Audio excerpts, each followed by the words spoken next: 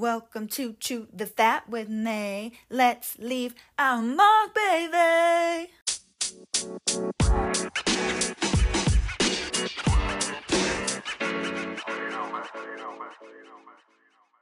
Welcome to Chew the Fat with me, your host, Maddie Maxey. Chew the Fat is about leaving a mark on the world, but old school style. We'll chat leisurely but prolonged about life, love, growth, success, trials, and more. We'll talk about the fun and easy topics and the tougher ones too. This podcast is made to try and bring love and peace back to the forefront through the old soul of a young woman with a childlike heart and spirit that soars freely. Welcome back to Season 1, Episode 3, where we're going to discuss money, money, money, money, money. So let's start with the value of money. Woo! Does it even have any? Monetarily and or spiritually, for lack of better terminology. And we'll jump into what I mean spiritually a little later on. The monetary value of the dollar has decreased significantly over time. It all started when the dollar was taken off the gold standard back in the 1970s by President Nixon. For those wondering, the gold standard is a currency measurement system that uses gold as a way to set the value of money. It signifies the agreement between society and monetary institutions, unlike fiat money, which is paper money, our US dollar, that is backed entirely by the full faith and trust in the government. I don't know about you all, but I'd prefer that our government didn't solely place the value. Which is why for the past decade or so, you're seeing the rise in NFTs and crypto. NFTs are non-fungible tokens where crypto is fungible digital currency that uses an online ledger to secure transactions. Both remind me of the stories I used to hear about the days of good old barter and trading. Now, NFTs, at a basic level, are unique items that can't be replaced with something else. The best explanation I ever heard about NFTs was a piece of art with layers, meaning artwork that has a portrait and then maybe glasses, a specific green shirt on with a snaggled tooth, over the portrait itself, which makes the first more rare, thus adds more value. And as items exchange hands, or in NFT's case, exchange digitally, the value should increase. Another example would be Nike's Back to the Future self-lacing sneakers. There was only so many made, so if you were lucky enough to have a pair and have someone else want them, you could potentially get a lot of money for them. Now, crypto is a medium of exchange, but uses encryption techniques to control the creation of monetary units.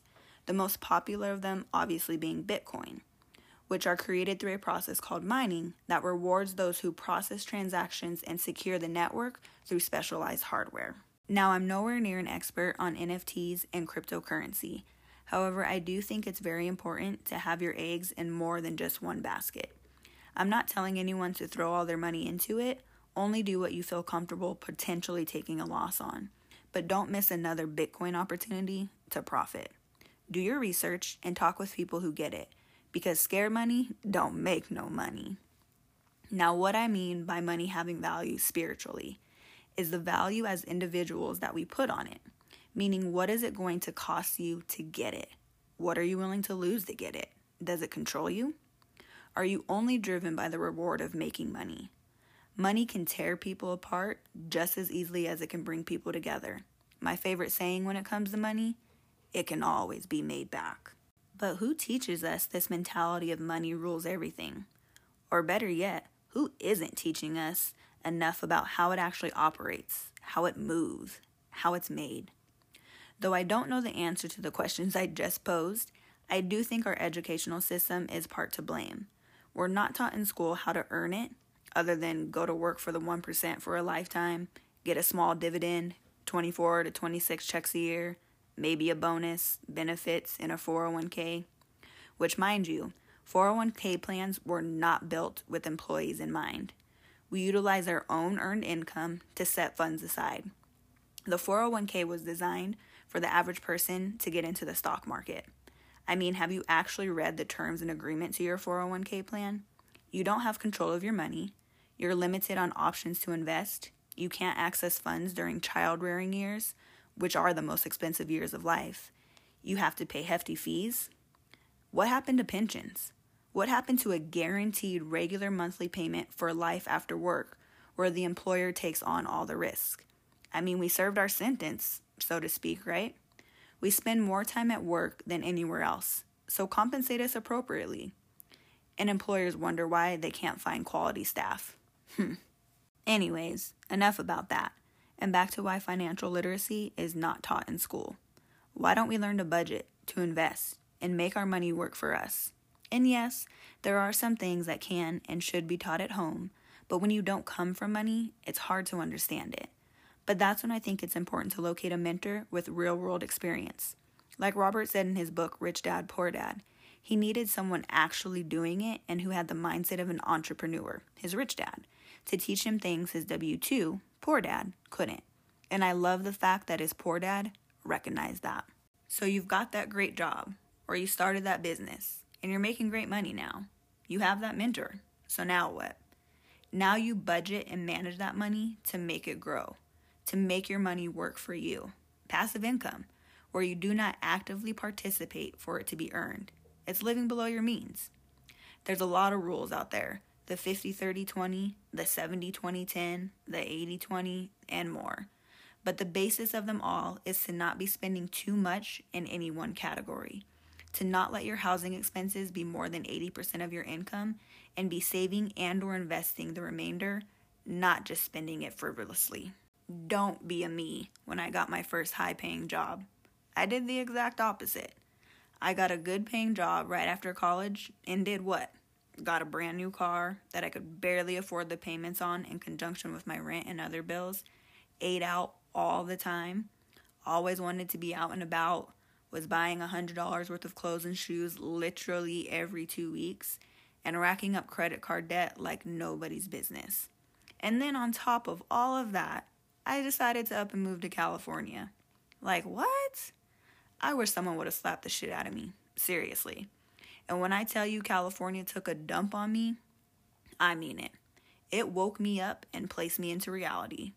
Mom and dad were no longer taking care of me. It was me, myself, and I, with a whole bunch of debt, trying to figure out how to make a good-paying job that no longer felt like one because of the debt I accumulated work for me. And there were tough days.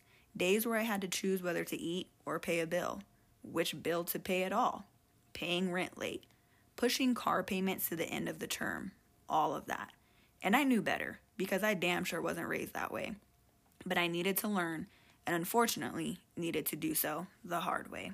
I thought, oh, I have life figured out. I'm this 23-year-old with almost a 6-figure salary. You can't tell me nothing. Well, I got told.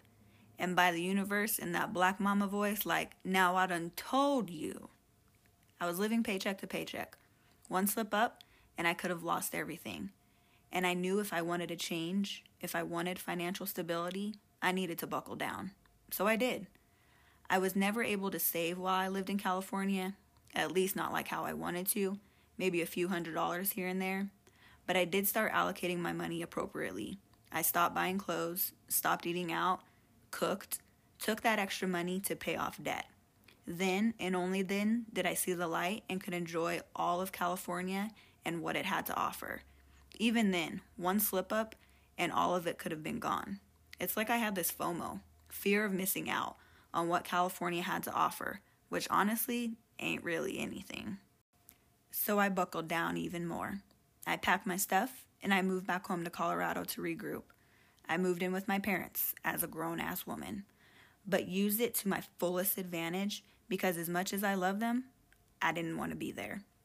I'd been living on my own since 18, and I didn't want to go backwards. I gave myself a year to get it together and be out. I did it in a year and 1 month. I paid down credit cards, I caught up on my car payments that I had moved to the end of the term, and I saved my money to be able to move out, but successfully. And in February of 2020, I packed my stuff again and moved to Arizona, where I lost my job in the matter of a month due to COVID.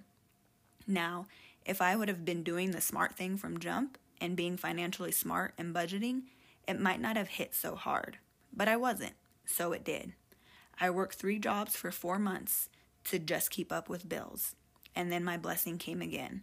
Another chance at 6 figures, more than 6 figures. This time, let's do it right. In June of 2020, I changed my life around for good. I stopped playing with my blessings and made some hefty sacrifices. But in the matter of 6 months, paid off every debt to my name other than my student loans and saved everything else. The most freeing experience. And now I worry so much less. When I don't like a job, I leave it.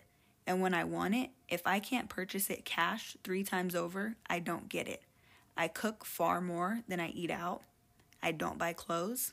And let's face it, I make the clothes look good anyways. The clothes don't make me. And when I do spend money, I spend it on experiences of a lifetime instead of material things. I'm so much more happier and healthier since removing the chains.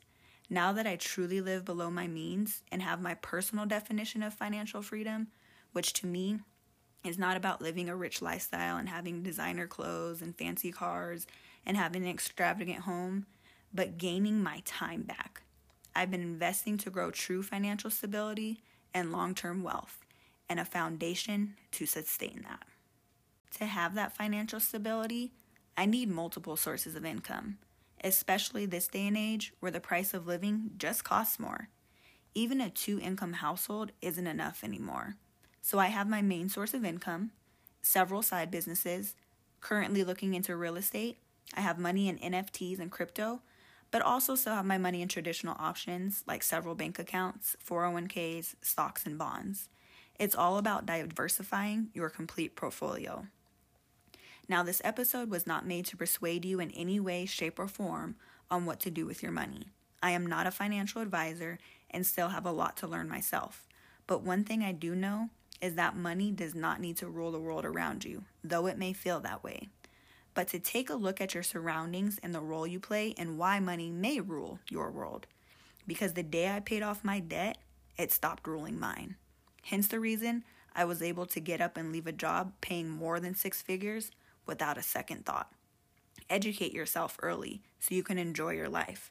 Everything else will follow. The abundance in your life will only multiply, money and all. Remember, follow me on Instagram @_MaddieMaxey to vote on topics. Also, follow the podcast @ChewTheFat_podcast to stay up to date on new episode releases. Until next time, be safe.